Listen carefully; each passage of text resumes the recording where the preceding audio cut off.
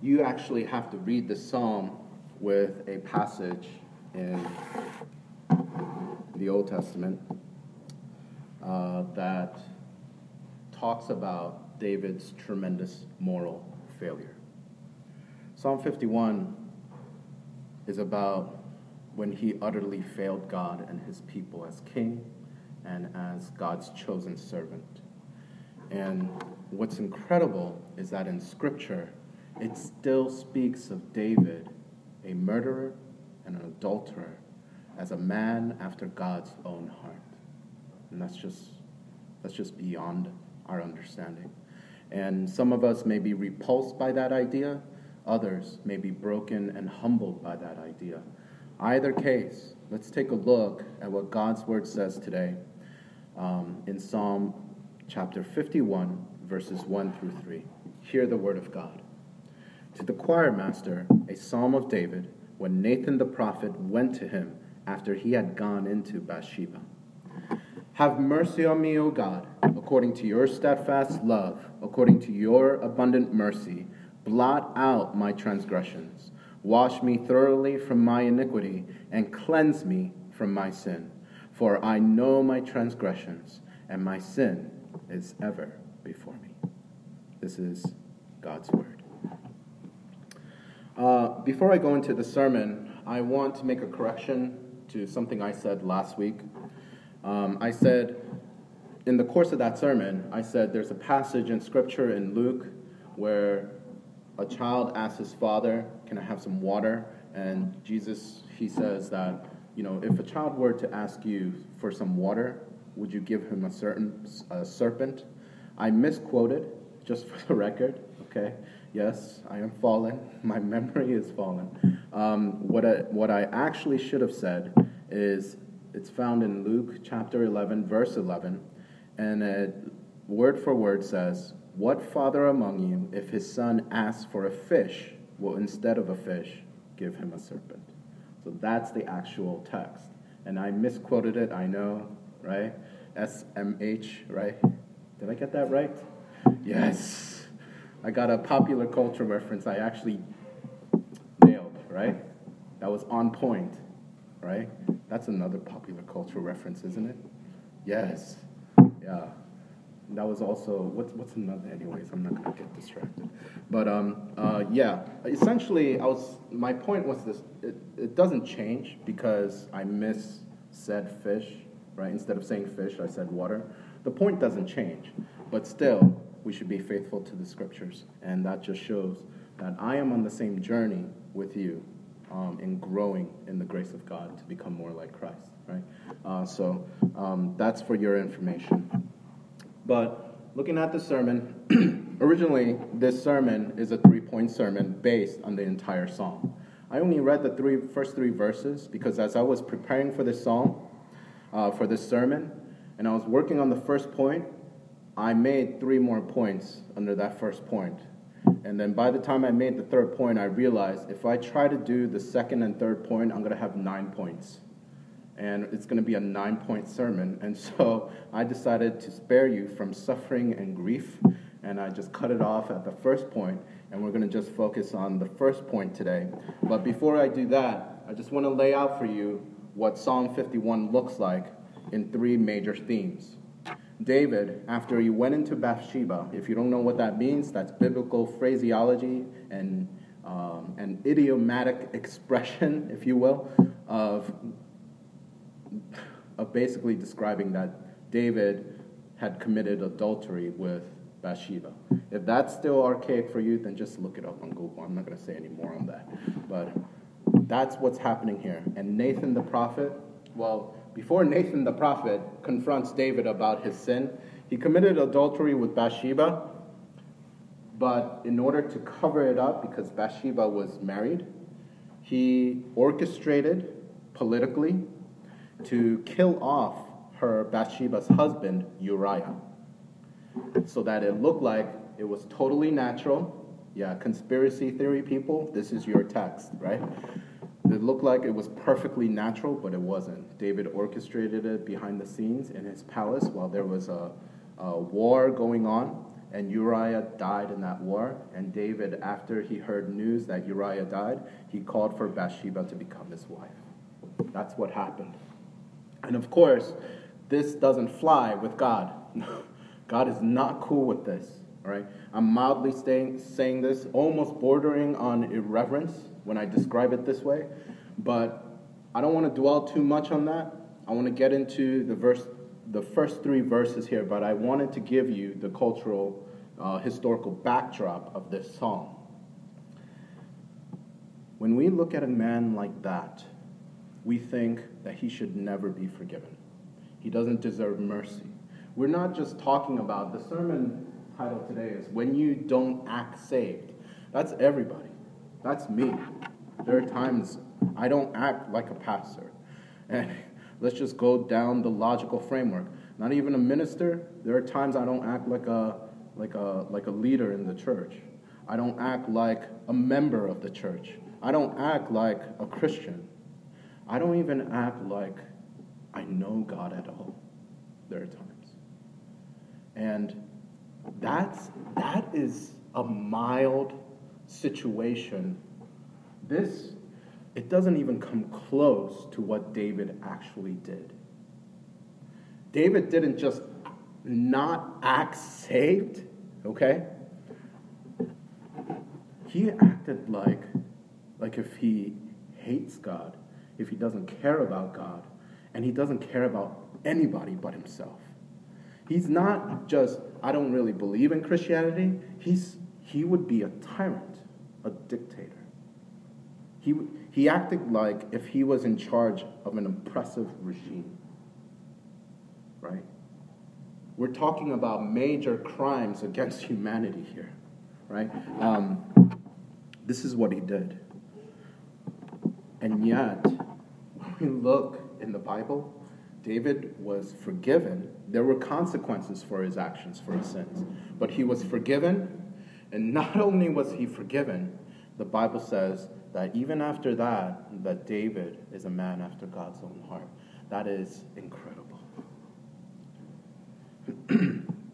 Now, why? Why is David described to be this kind of man? You see, this is a promise for every one of us here. It means no matter how badly you have fallen, no matter how far you have stumbled, there is hope in Christ. There is redemption, and there is a better day for you. That's the promise, is that even the sins that a community like us would typically be ashamed of even mentioning or thinking about, right? Those sins are forgiven in Christ. That's an incredible promise. I want to give you 3 things today that was present in this psalm in David's life that defined him as a man after God's own heart, even after he sinned the way that he sinned. Number 1, he requested mercy. And what this means is, it's not, God, could you just take it easy on me? It's not that. If you look in verse 1, he says, have mercy on me, O God, and blot out my transgressions. Blot it out, right? This is a man who realizes that there is no other way of morally fixing himself. He can't just, if he failed with someone, okay, he can't just make it better by being better to someone else. He knows he can't fix it by trying to bring up how good a person and how an amazing a person he was when he was younger and how he defeated Goliath. When every soldier in the army of Israel was trembling and peeing in their pants, sorry to be vulgar, but when they were too scared to face this Philistine enemy, and this young shepherd boy came up, and without a sword, without a spear, without armor, and without a shield, went against this 9-foot-tall giant and defeated him with just a few rocks and a sling and an incredible faith in God. right? He could be going back. After he sinned, if there was anybody who could dare to accuse him of being a bad person or being unworthy, or, you don't have that in a monarchy, but to impeach him, right? Okay. You can say that this guy doesn't deserve to be king of Israel, king of the nation of God's people, right? Of the nation of God, excuse me. But he could have just went and thought mentally and emotionally, he could have thought, you don't even know who I am. You don't even know what I did. You don't even know my history. Were you there when I defeated Goliath? Were you there when God himself chose me over King Saul?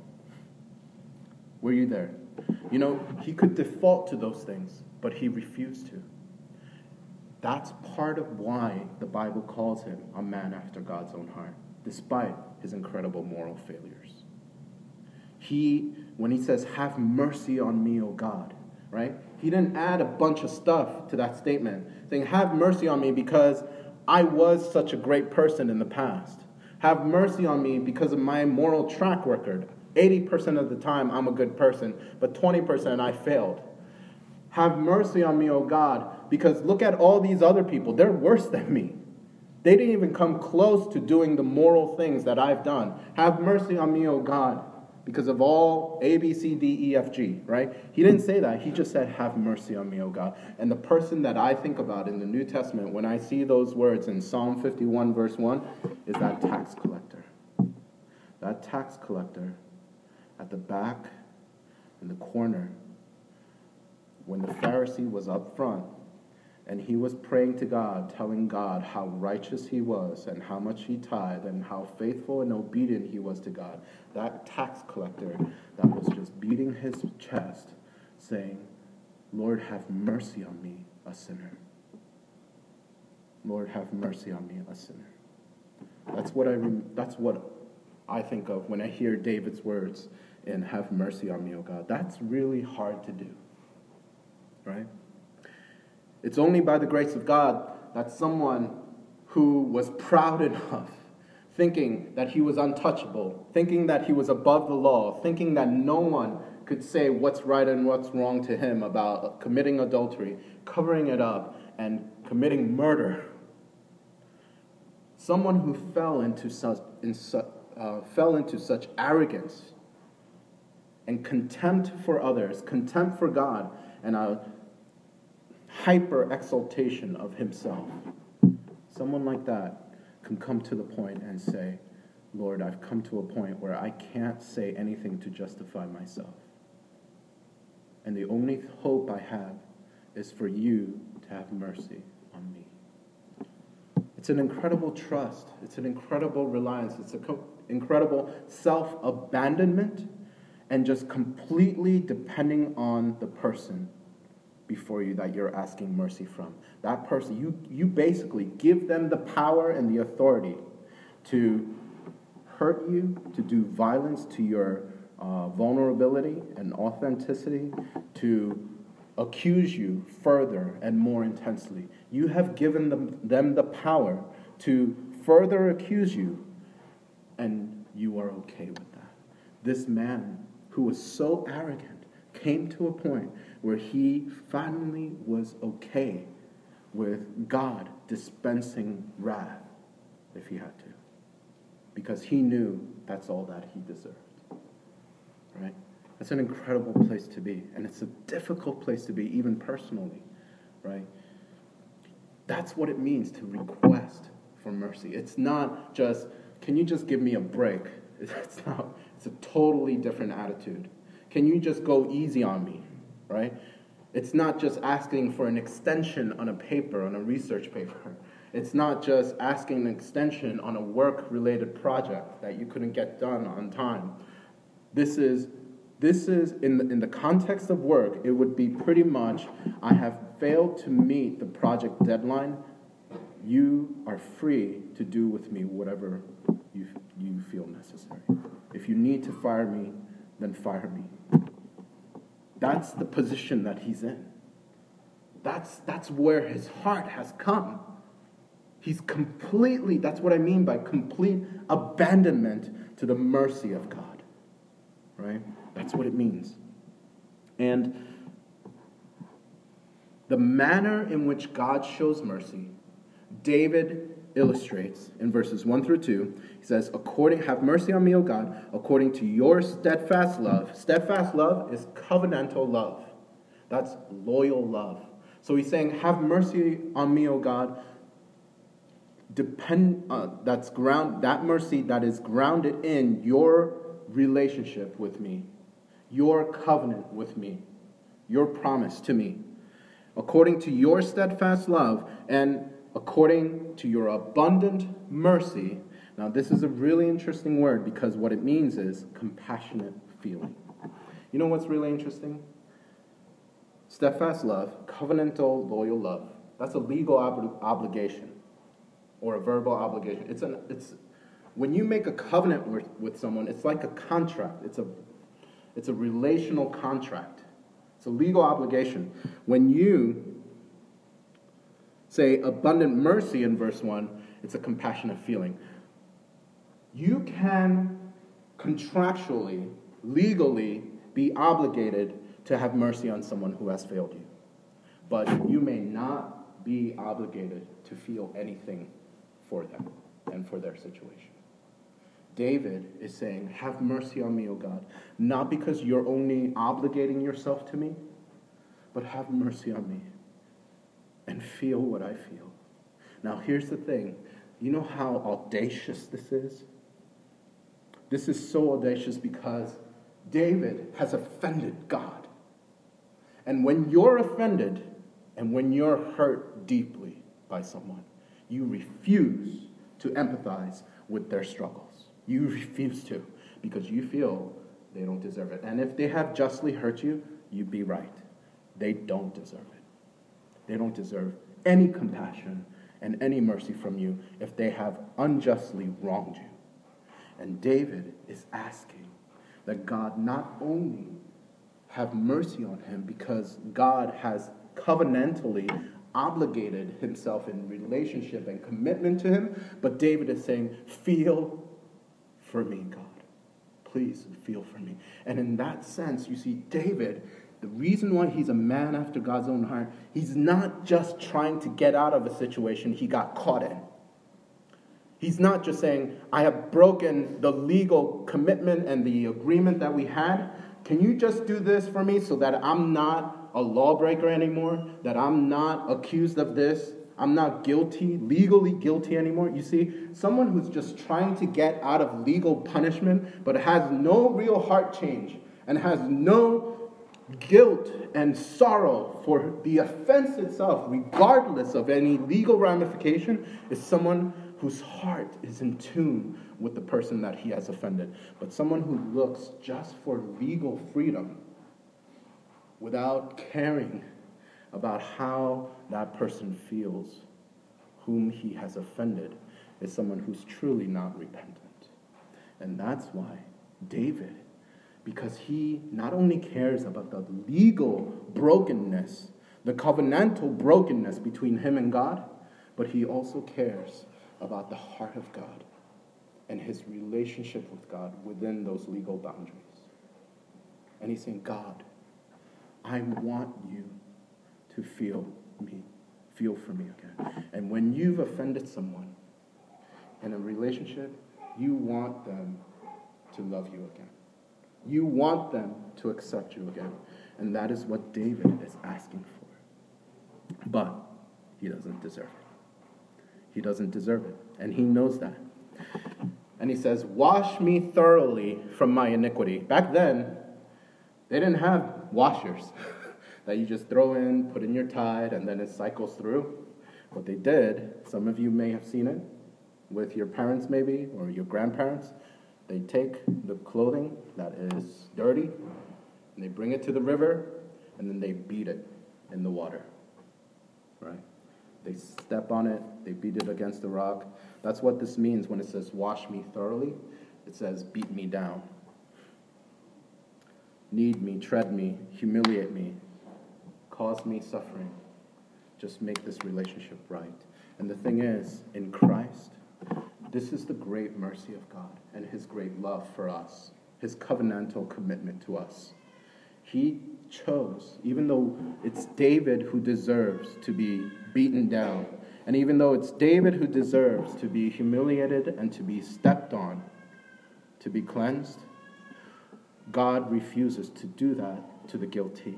And instead, he chooses to take his innocent son and beat him down, and to humiliate him, and to trample on him, and to make him suffer in the eyes of all creation, so that we who are guilty can be made innocent. And that's the beauty of God's mercy. Wash me thoroughly from my iniquity. Could David ever be washed thoroughly? He's saying, do whatever you need to do, God, to me. Just beat me down. Do whatever you need to do. Step on me so that I could just be accepted in your sight again. I'll take whatever you dish out.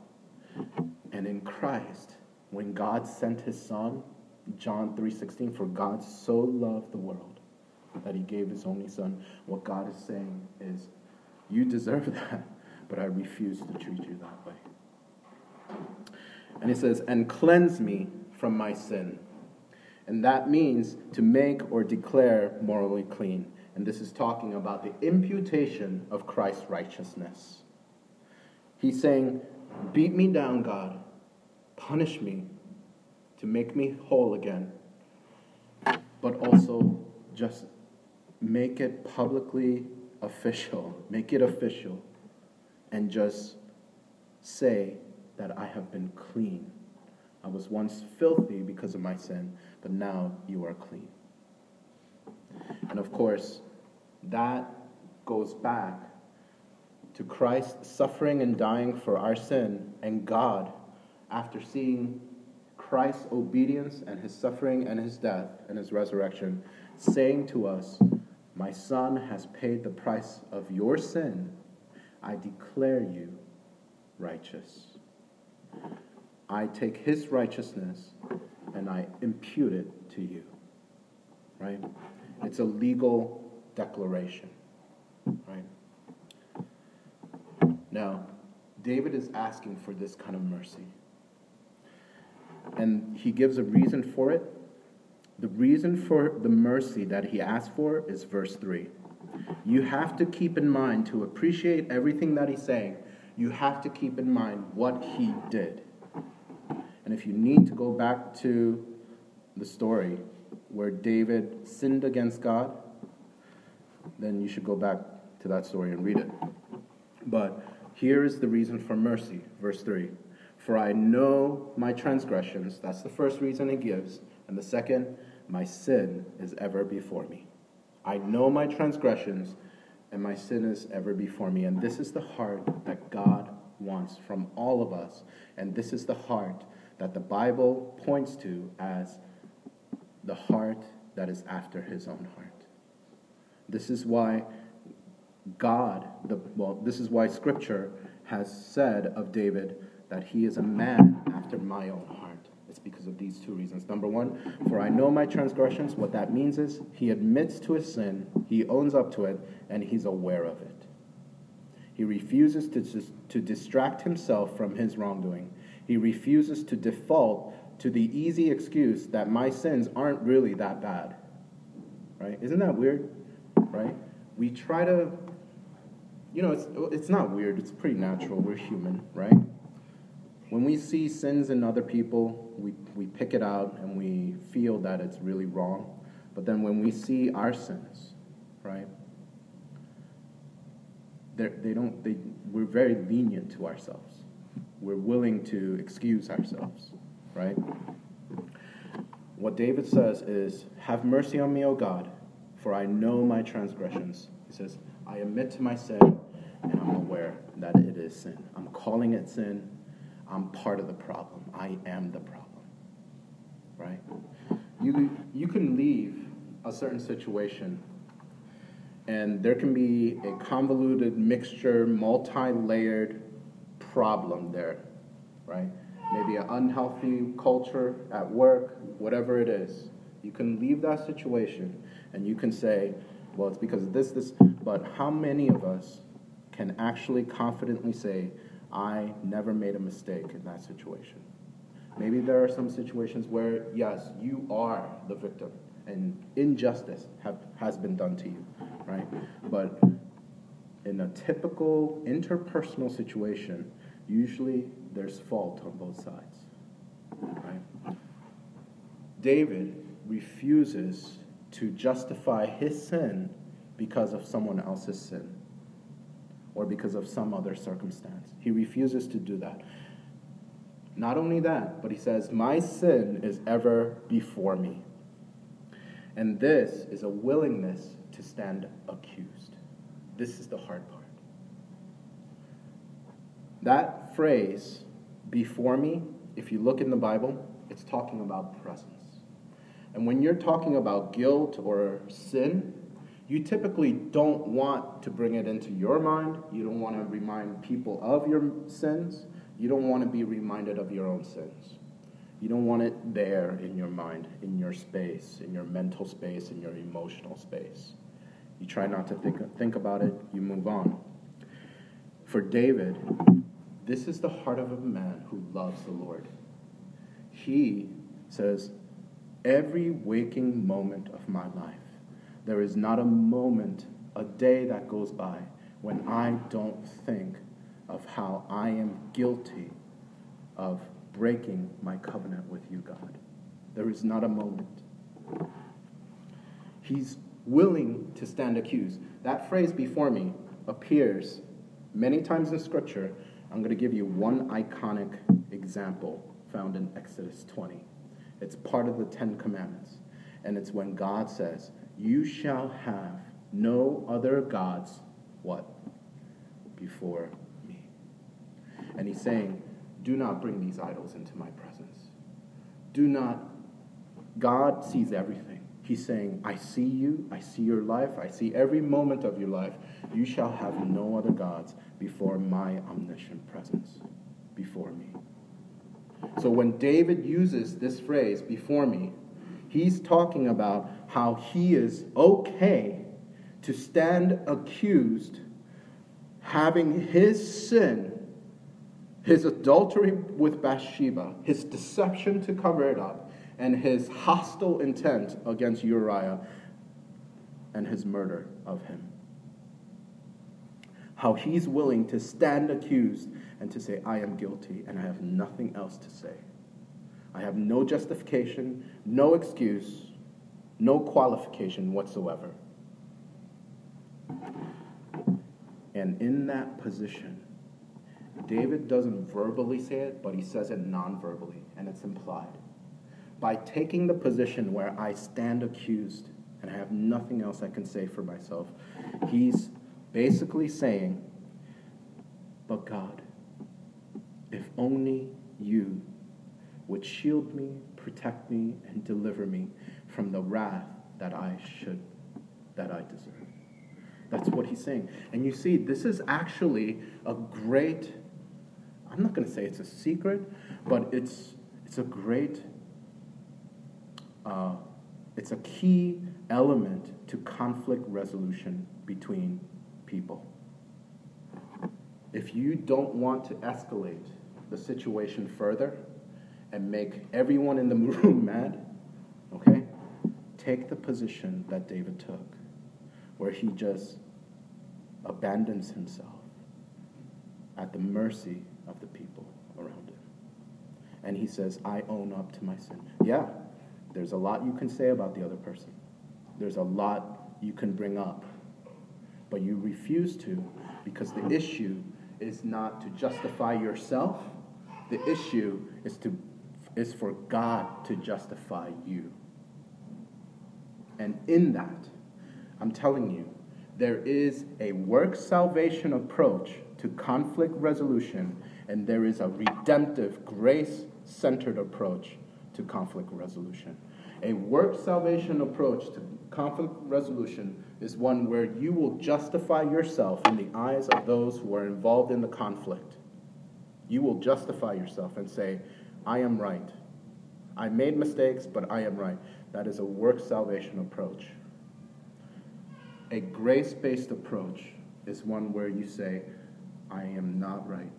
I have sinned. And you refuse to be the accuser because you know there is already an eternal accuser roaming around in this world who is doing a fine job of accusing everybody in the room. And you refuse to take that position where you use the lips and the tongue that God has given you for praise and for encouragement and for his glory, and use it to imitate the accuser in accusing others. Now, the key is both parties need to defer to the truth of God's word to mediate the conflict. And that is what David is doing here.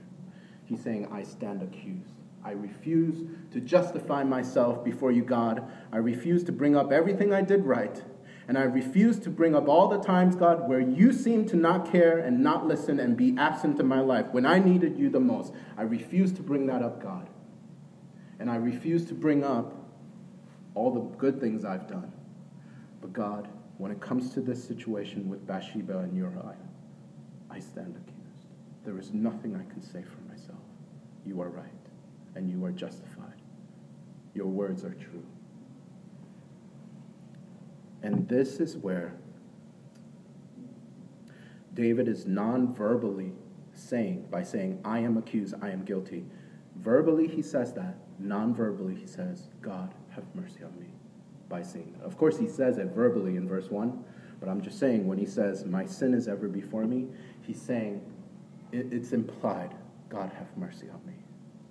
And you see, what David is asking for, he's asking for a mediator. Because he refuses to pretend like he can be the mediator. And you see, that is the problem of work salvation approach to conflict resolution, is that we try to be Jesus Christ. We try to be God. We try not only to be right, but we also try to intercede for ourselves so that we are seen as right before the other. And that is not grace-defined and driven. That is works-driven. And here in Romans 7, I'm going to close with this. Paul basically does the same thing, but he says it directly. He says in Romans 7, verse 22 through 25, for I delight in the law of God. He's saying the law of God is the truth. In my inner being, I delight in it.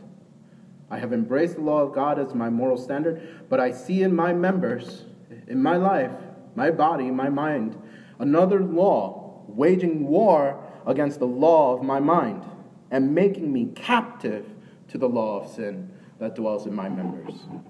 Wretched man that I am, who will deliver me from this body of death? You see, when you try to justify yourself in conflict resolution, you have become your own deliverer.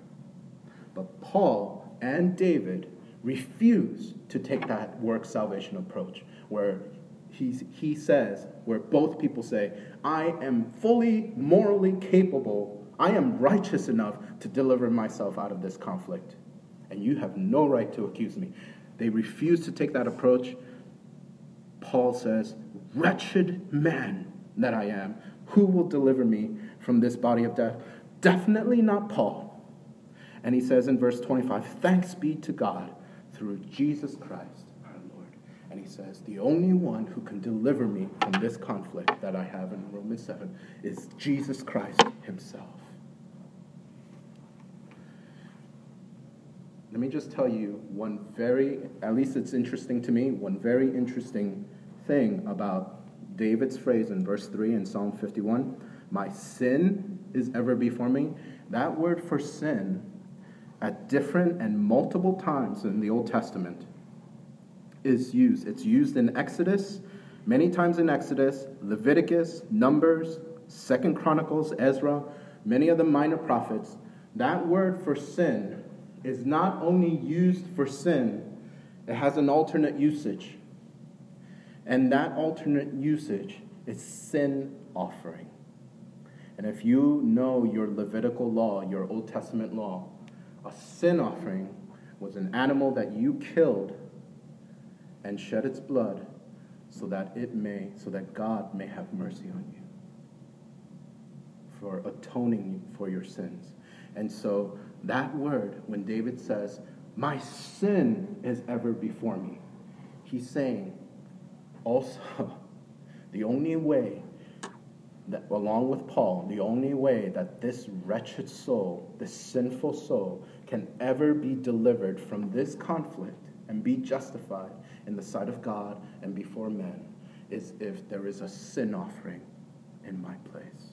Instead of seeing the sin that is ever before me, I want to be in a place where I can fix my eyes on Jesus, as Hebrews 12 says.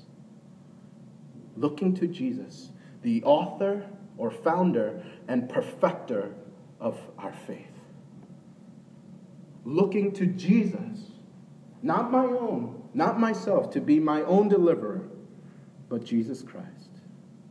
And in that is why David, with all of his terrible sin in committing adultery with Bathsheba and murdering Uriah and deceiving the kingdom of God, and doing that also, ironically, publicly before the kingdom of God. When Nathan confronted him, this is his response. My sin is ever before me. I need a deliverer, and I cannot deliver myself. I'm telling you, this is as an application of this text. If you have conflict and you're trying to pursue conflict resolution, this is the approach that I'm convinced that a believing people of God must take every time. When we come together to resolve a conflict and we communicate, you must never bring up how you are right and that person is wrong.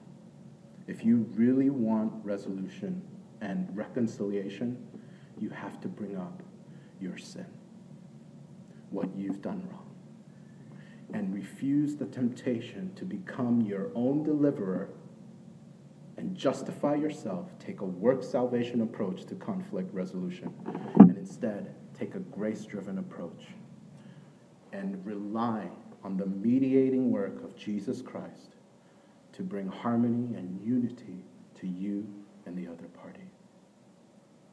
One practical application, and then I'm done. I promise. Conflict resolution, you and someone else, you guys have a problem, come together, have a third party. Very important who you choose. That person must not be a random person who doesn't know any of you. That person must really know you. That person must really know you. Because if what happens in conflict resolution circumstances, if there is not that third party, right, that mediator, when person A says something to person B, it always gets misconstrued, misunderstood, and it's always the darkest and most negative interpretation is accepted as the standard understanding of what that person said. Okay? You need someone who knows both of you very well, who loves both of you so much, and who knows you both well, to be able to understand both of you and speak the proper truth to each other so that the wrong interpretations don't get communicated, right? But that person must also have a fierce allegiance to the Word of God and to Jesus Christ, so that when you're wrong in that situation, he lovingly, because he knows you so well, or she knows you so well, lovingly, for your benefit, for your blessing, and for your encouragement, and for the reconciliation of both parties, they speak truth into your life. And that takes a very special person who knows God, who knows and loves God fiercely, and who knows and loves you fiercely as well. Practical application, right? That's how we live out the gospel of Christ. in conflict. Let's pray. Heavenly Father, we thank you for bringing us together, and we've looked at David and how he incredibly failed morally before your presence as a leader, as a king, and as a child of God. I pray, God, that as we look at his life and we reflect on how even in the New Testament it states how David was a man after God's own heart, even after those horrible crimes.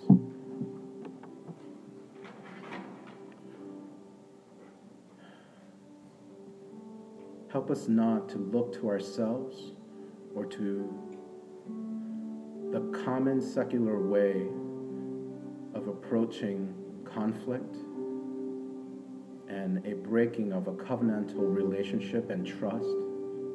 But Lord, help us to pursue a Christ-centered approach, because that's exactly what you did in reconciling us to yourself. Christ was at the center of the healing. He was at the center of the reconciliation. And we have only one mediator between God and man, and that is Jesus Christ himself. He is the author and perfecter of our faith, and he is the healer of our wounds. So Lord, bring healing into our lives. Help us not to defer to the temptation of works, righteousness, and salvation, but Lord, help us to pursue joy in a grace-defined and grace-driven approach to living out the gospel, even in the midst of conflict. We pray in Jesus' name. Amen. Please arise with me and let's sing our response song.